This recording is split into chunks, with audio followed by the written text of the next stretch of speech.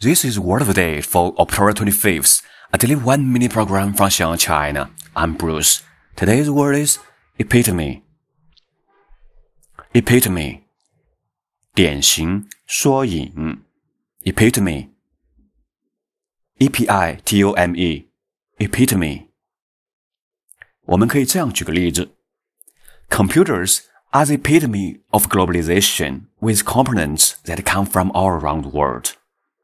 由来自全世界的零件组装在一起的电脑是全球化生产的一个缩影。这里的全球化就是 globalization. Epitome 就是缩影。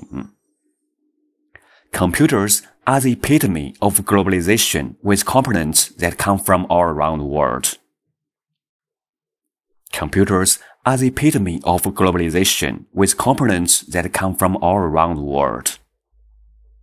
Epitome 今天的单词 Epitome 典型缩影你记住了吗？好 OK, with Word of the Day, I'm Bruce. Bye bye.